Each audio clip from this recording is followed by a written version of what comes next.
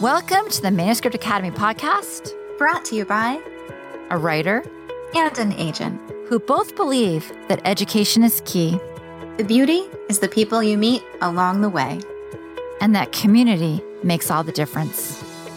Here at the Manuscript Academy, you can learn the skills, make the connections, and have access to experts, all from home. I'm Julie Kingsley. And I'm Jessica Sinsheimer. Put down your pens, pause your word counts, and enjoy. Welcome to the Manuscript Academy podcast. We're so happy you're here with us today. We have a very special guest, Lauren Spieller. Lauren is an author and literary agent at Triada U.S. Literary Agency. When she isn't working or in quarantine, she can be found drinking lattes, pining for every dog she sees, or visiting her native California. She is the author of Your Destination is on the Left and She's the Worst. Follow her on Twitter at Lauren Spieller and Instagram at Lauren Spieller. You can also visit her website at laurenspieller.com. We'll include all of that in the show notes. Here's a little bit from her manuscript wish list. Lauren comes to Triada with a background in literary scouting and editorial consulting. She has a sharp editorial eye and is passionate about author advocacy. She's seeking middle grade and young adult fiction, as well as select adult fiction and nonfiction. Whatever the age category or genre, Lauren is passionate about finding diverse and underrepresented voices.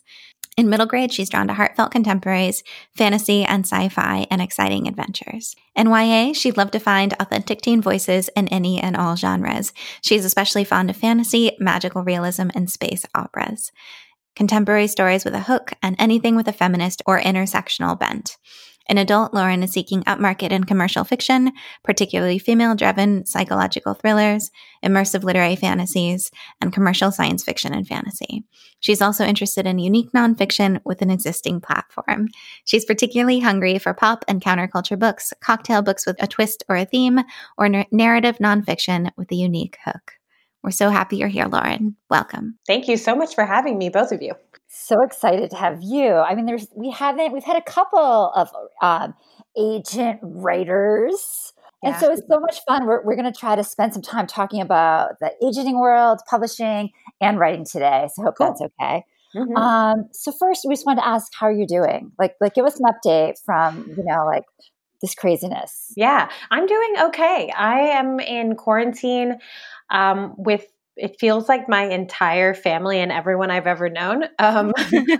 My husband is here, my dad, who's in his late 60s, and my younger sister and her boyfriend. So we have 5 people, but we're lucky enough to be holed up in a house that has plenty of space, and we're able to go outside. So it's a lot of people and a lot of meal planning, but on the whole, I feel very fortunate. Oh, we're so glad to hear that. Can you just give us a quick state of how you view publishing right now? It's a tough question. And Jessica, I'd be interested to hear your answer too. My feeling is that people are doing their best to make this business as usual.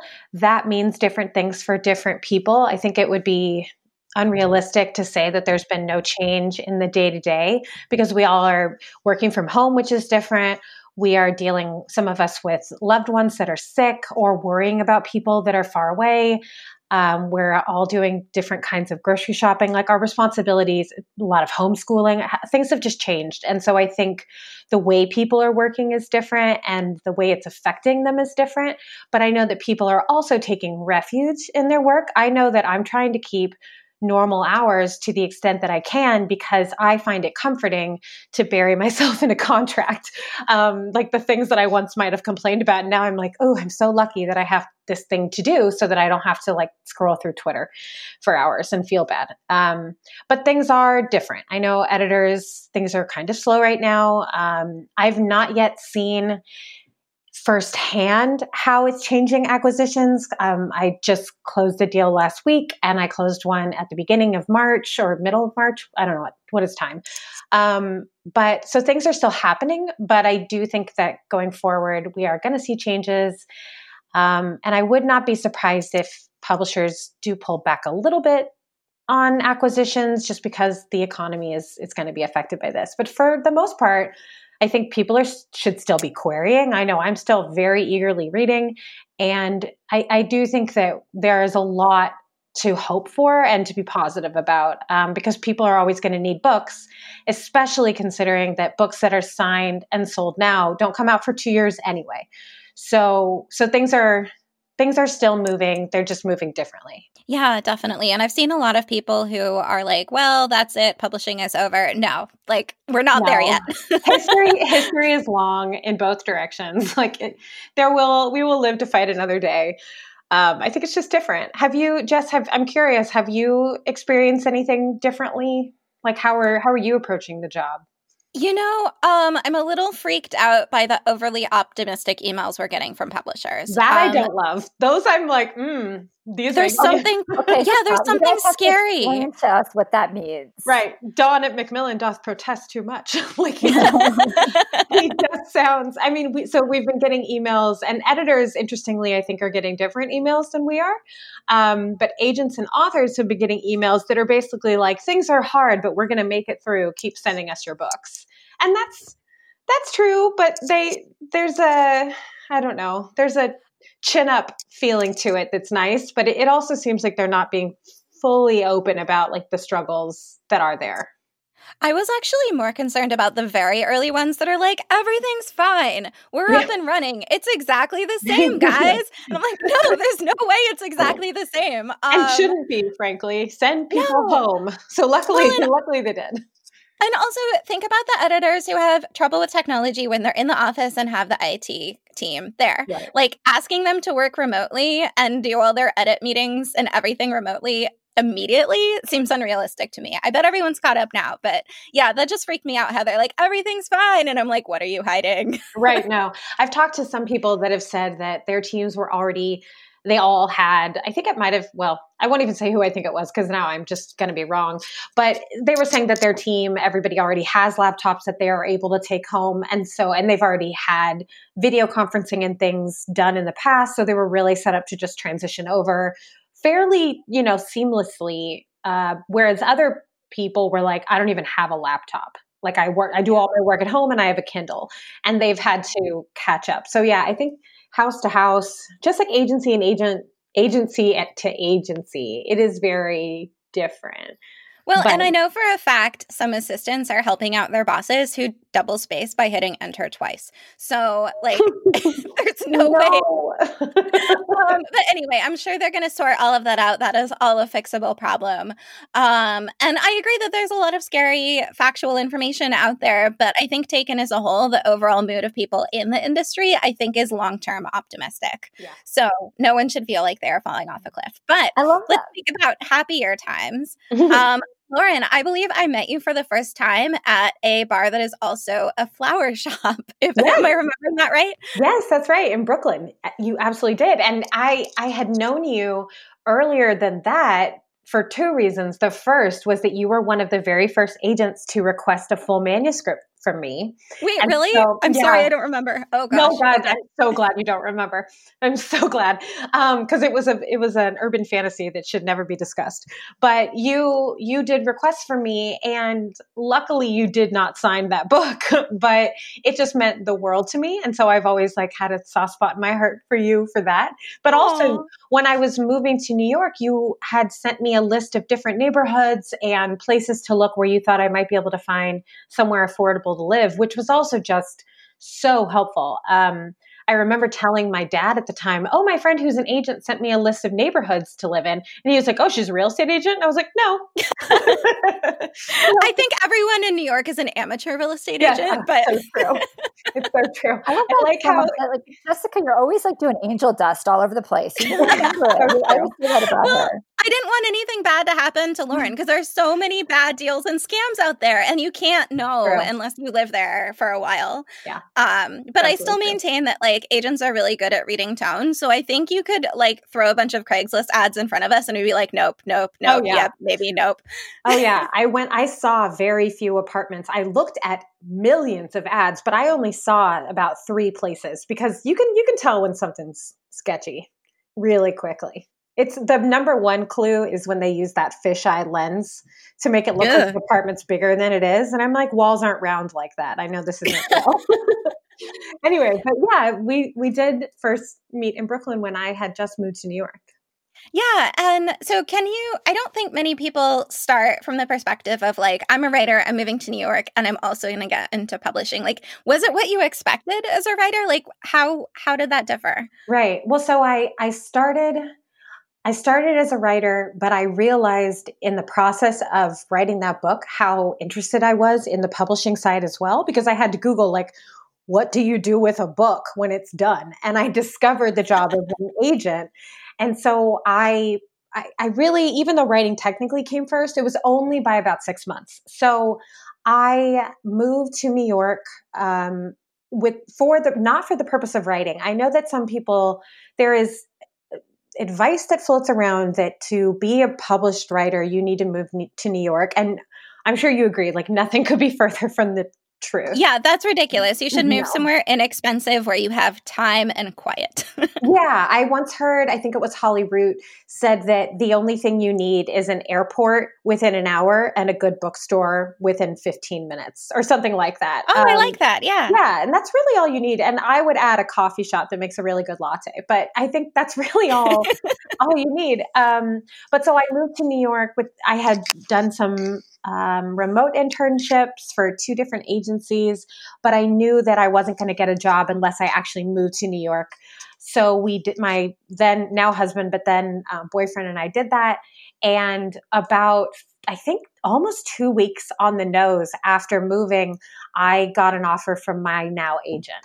So it was really good timing because I was able to go on interviews and be able to say, no, I'm not here to get you to represent me. I already have an agent, which was nice.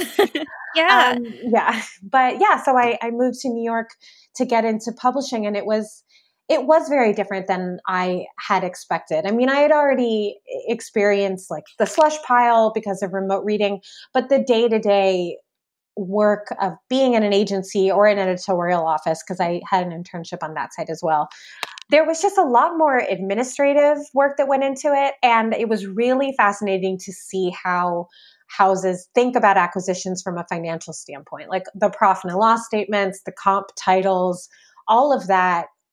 It's still a very subjective business, obviously, but it was really interesting to me to think about it through a more objective financial lens. And I think that was really valuable to me and is something I still think of now when I'm deciding about taking on a new client. And if I remember correctly, you did something very smart where you wrote to agencies that were not in New York and offered to be their New York outpost. Is that right? Yeah, that was something that I did after having worked in scouting.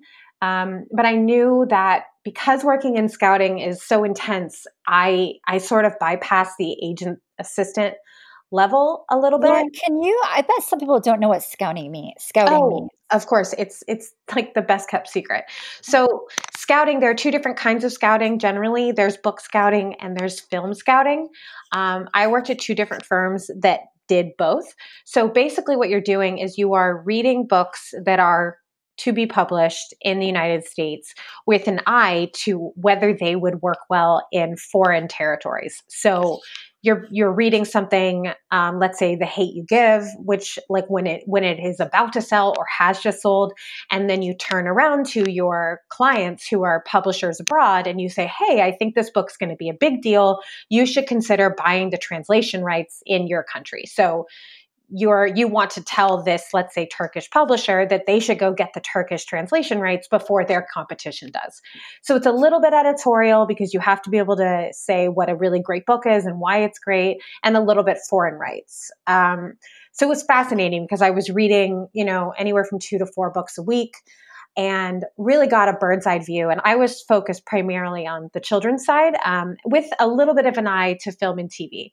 So I was doing that over the course of about a year and then decided, I had always known that agenting was what I wanted to do, but I didn't particularly want to go and be an assistant because I had already been working pretty independently. And I had also been freelancing for a long time, and I really had a lot of the experience I needed already. And so I did what Jessica said. I reached out. It was actually an idea that I got from our fellow agent, Hannah Ferguson. She and I both at the same time were like, we really don't want to continue being assistant level. Let's see what we can do. And so we reached out to agencies that were not in New York, thinking that we could provide something by being based there. And now it was super smart. When she told me that, I'm like, that is such a good idea. Thank you. Yeah, it worked really well. I think now, I still think there is a lot to be gained by being in New York and having face-to-face meetings, but so many people aren't there anymore. I'm personally, I'm glad that I started there, but there are a lot of people that have very successful careers that are not there and have never been there. So things are changing a lot, but it was a good path for me. Do you approach your own writing differently now that you're an agent? Ugh. Yes, I wish that I could say that I approach it with more discipline, but that's not the case. I think that I approach it with more of an idea to saleability, marketability. I think more about what's a really strong hook, what is a high concept idea, and that has changed the way that I frame the story. So I don't think I'm writing things that I wouldn't have written otherwise. It's more that I'm thinking about them in different terms and prioritizing different elements of them, if that makes sense. So, Lauren, what do you look for in submissions and what makes you crazy? I think there are a lot of answers that everybody gives. Like, what makes me crazy is getting things that I don't represent, or getting things that don't get my name right, or getting things that use comp titles that make no sense. But those things are important. But my personal thing, it frustrates me when people don't pull out the elements of their story that hook a reader. And I think that goes back to how I approach my own writing. Like, I want to know what it is about your book that's super interesting and unique and high concept.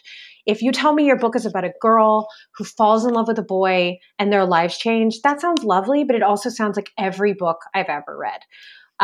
So I really want to know what makes a person's book special and different and unique, even if it's just something small, like a really interesting setting, or that it's based off of a myth that I've never seen a retelling of. Like, whatever it is that makes that book stand out, I want to see that in the query. I definitely have passed on things that I wonder, if I were to go back, if that thing was buried in the book somewhere.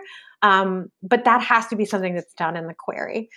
The things that I look for, though, other than that kind of that hook, I really am a sucker for a great first line. It doesn't have to be, how there are those lists of like best first lines in literature. Like, it doesn't have to be like, Papa, where are you going with that axe? Like, it doesn't have to be an incredible first line in that way, but it has to be something that feels specific. It has to have voice or a setting detail that's interesting, or a plot point, like just something that grabs me immediately and feels like it is a line specifically for your book and couldn't just be used at the beginning of any old book out there.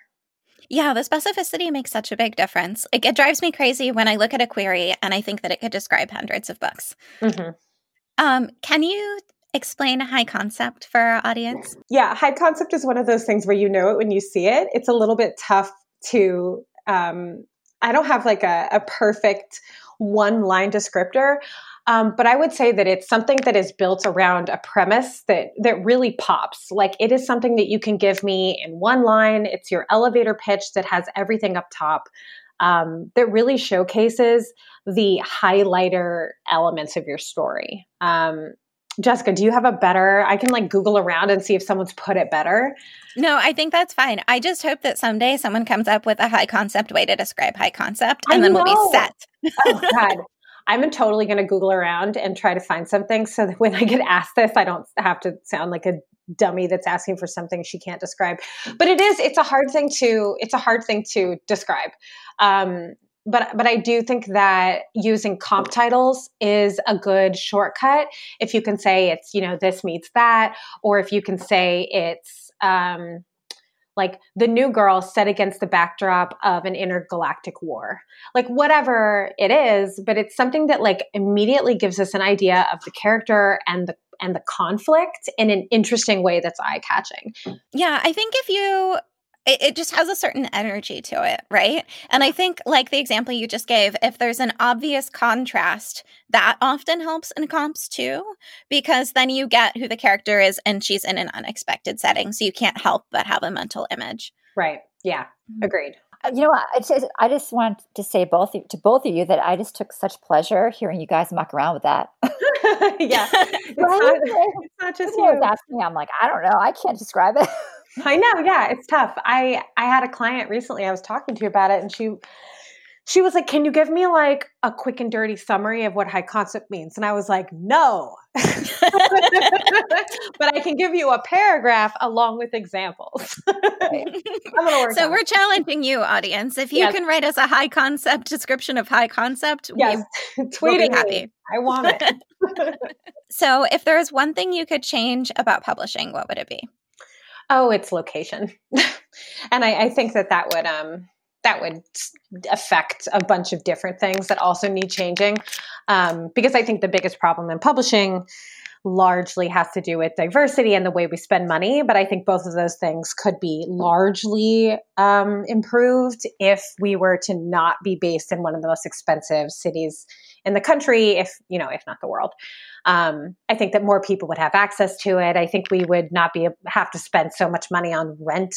We could use that money toward, advances and publicity and marketing. And I just think that New York is wonderful and I love it, but I don't think it is serving us well at this point. And I think in a lot of ways it's holding us back. I also wonder if after this, we will have proved that working remotely works and therefore it will be something that's on the table for more people. I mean, I think that everyone will know it's true and nothing will change. But probably. You can cut that if it's too much of a bummer, but I mean, yeah. No, I think that's probably true. Even if it just moved across the river, like just go into Jersey or like hop right over. I'm sure everyone would not mind, taking the path, which is cleaner, nicer anyway. Or like go to Philly. Business people. That's what it says. You could live and work here. Yeah. You guys could all just come. I know. Will you make us donuts if we come there? I will make you donuts. It's delicious. What kind of donuts? Oh my gosh. Do you make cake or like what kind do you make? We've actually done both, but we had a little potato donut party here once where we fried potato donuts in our backyard and all the kids in the neighborhood came and did toppings. That was a good one. That sounds fun. Yeah, my family makes a Greek donut that's called, it's almost like a donut hole. It's called lucamada. I love those with the honey and the nuts. And my gosh. Cinnamon. They are my favorite thing. They're to die for. They're actually my favorite thing too. They're so good. They're great. So we're all in quarantine. So tell us what to read. What's your favorite book right now? Like what's on your book list? Well, I know everybody is talking about this one, but I really loved The 10,000 Doors of January by Alex E. Harrow, which is an adult novel. It's historical and it's magical and it just does all kinds of things you're not expecting, twist tropes. Like it's just really smart and lovely. So that's if you're looking for an adult read. And I also, like everybody, was absolutely obsessed with Gideon the Ninth last year. I just found it. I forgot that I worked in publishing. Like I didn't nitpick. I didn't think about like who published it and where. Like I was so engrossed as a reader and that doesn't happen very often, where I can kind of like shut down that part of my brain. It was just such a fun read. So that's on the adult side.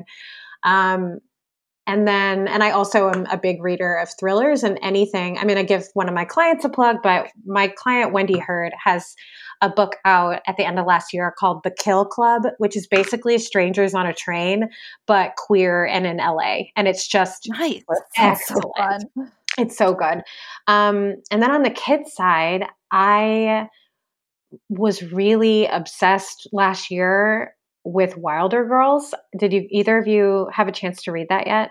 You know what's funny? It's on my shelf right now. It's my next one. Oh, it's I really loved it. It was just really fantastic. And then there's a book from Source Books. Sorry, you're getting a lot of answers. There's a book that just came out from Source Books. It's by Juliana Brandt, and it's called The Wolf of Cape Fen. And it is a magical seaside mystery for 8 to 12. And it is just really lovely. It's one of those books where you read it as an agent and you're like, damn it, why don't I represent this? Like, I just absolutely loved it. So I would recommend that for young readers, but also for adults. Like I found the mystery difficult to solve. I was like really engrossed by it and impressed. So that's what I've been reading. I really enjoy listening to you talk about books. Oh, thanks. I think we should have you come on every once in a while and just talk about books. Well, that would be good because actually it would force me to read for pleasure more. Oh my gosh, that was great. So Jessica, I'm wondering right now, and this is kind of impromptu.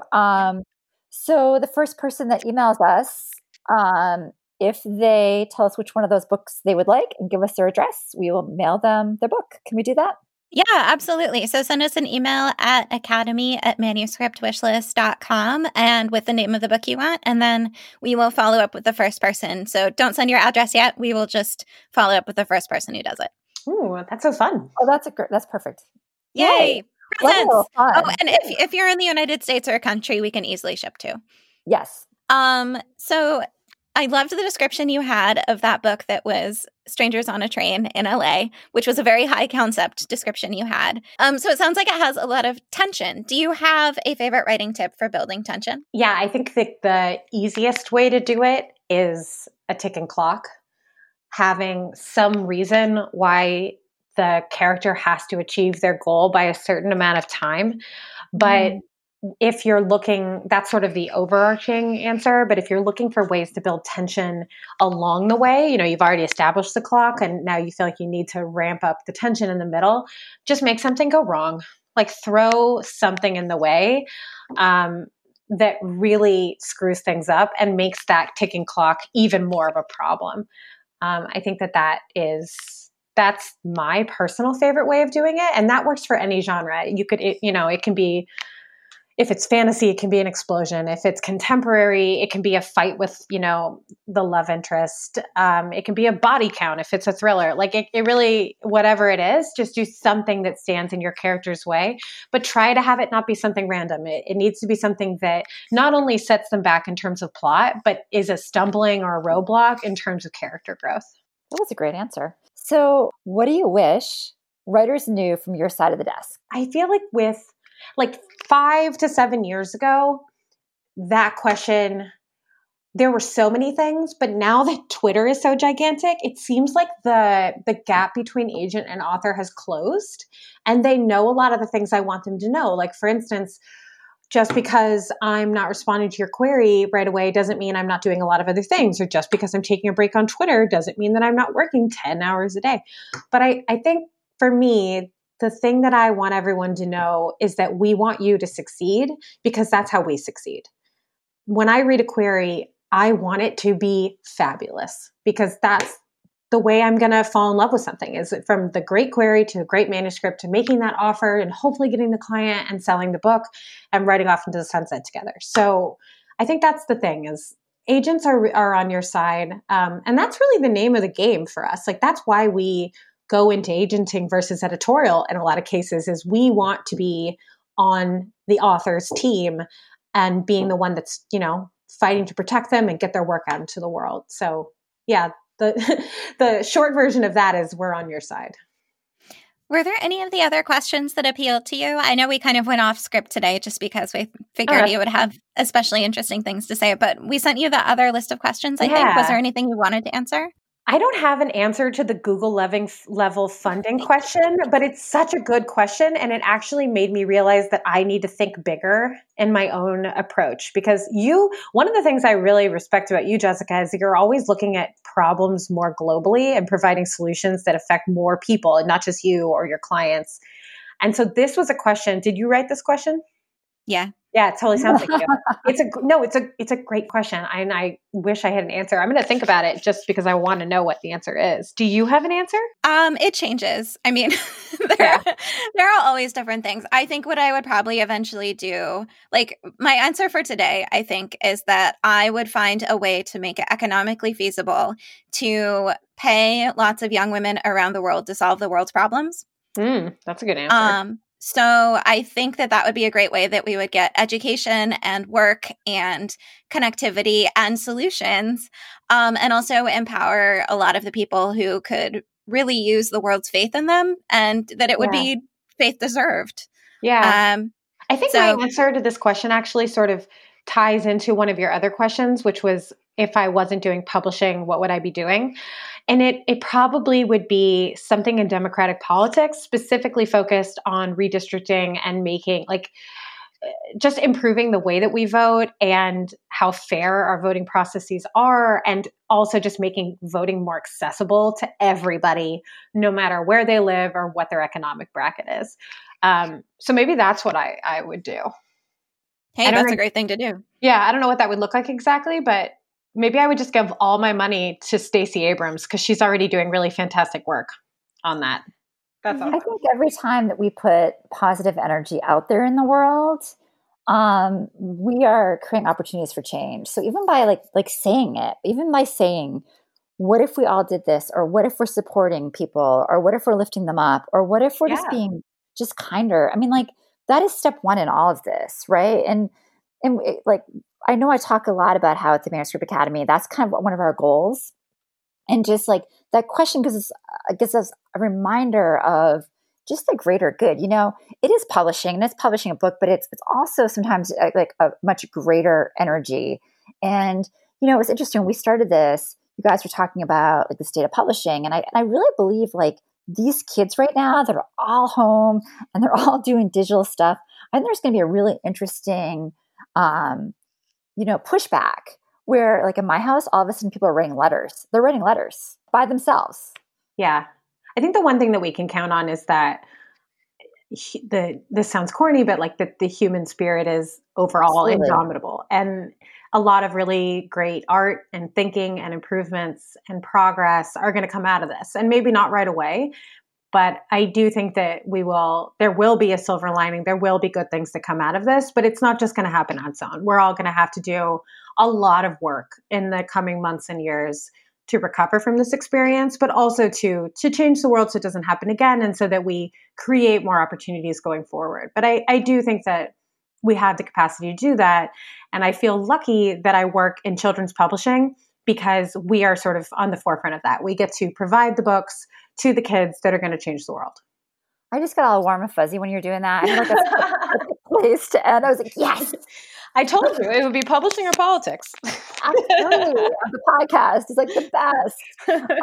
So fun. Yeah. So next week, we are so happy that you and Hannah Ferguson, who you mentioned is your friend and also very clever at getting jobs, yes. that you guys are both going to be doing a query panel for us, and we cannot wait. And that's part of our 5-day query workshop. Do you have a little bit of advice or encouragement to give people as they go into this experience and work on getting their best query possible? Yeah. I actually, and I can send a link if there's an easy way to share it. But when I was still an intern, I wrote a blog post that was all about how to write a really succinct query letter. And if you just Google my name, Lauren Spieller, and the phrase, the dreaded query letter, you will immediately find that post. And people are still coming to it over and over again. And I think it's been about 7 years now. But that post really has all of my tips for writing the query. But the biggest one that I would say is just really focus on what makes your book unique and stand out and build from there. Make sure you're telling us about the character and the conflict and the world, but make sure that somewhere in there is that one element that makes your book really high concept and really exciting. We'll include the link in the show notes. And if you'd like to learn more about our workshop, you can head to try.manuscriptacademy.com/query. Lauren, thank you so much. This was amazing. Thank you both. This was really nice. It was a nice break from quarantine. Thanks, Lauren. This is great. We are so glad that you joined us. And as always, we appreciate your feedback. Just head on over to the iTunes store and let us know what you think. It not only helps us make this podcast be the best it can be, but it also affects our ratings within the iTunes platform. We'd love to hear from you. If you're feeling brave and want to submit your page for our First Pages podcast, you can send it to academy@manuscriptwishlist.com with First Pages podcast in the subject line. We'd also just love to hear from you. And if you'd like to learn more about the Manuscript Academy and everything we have to offer, just jump on over to manuscriptacademy.com.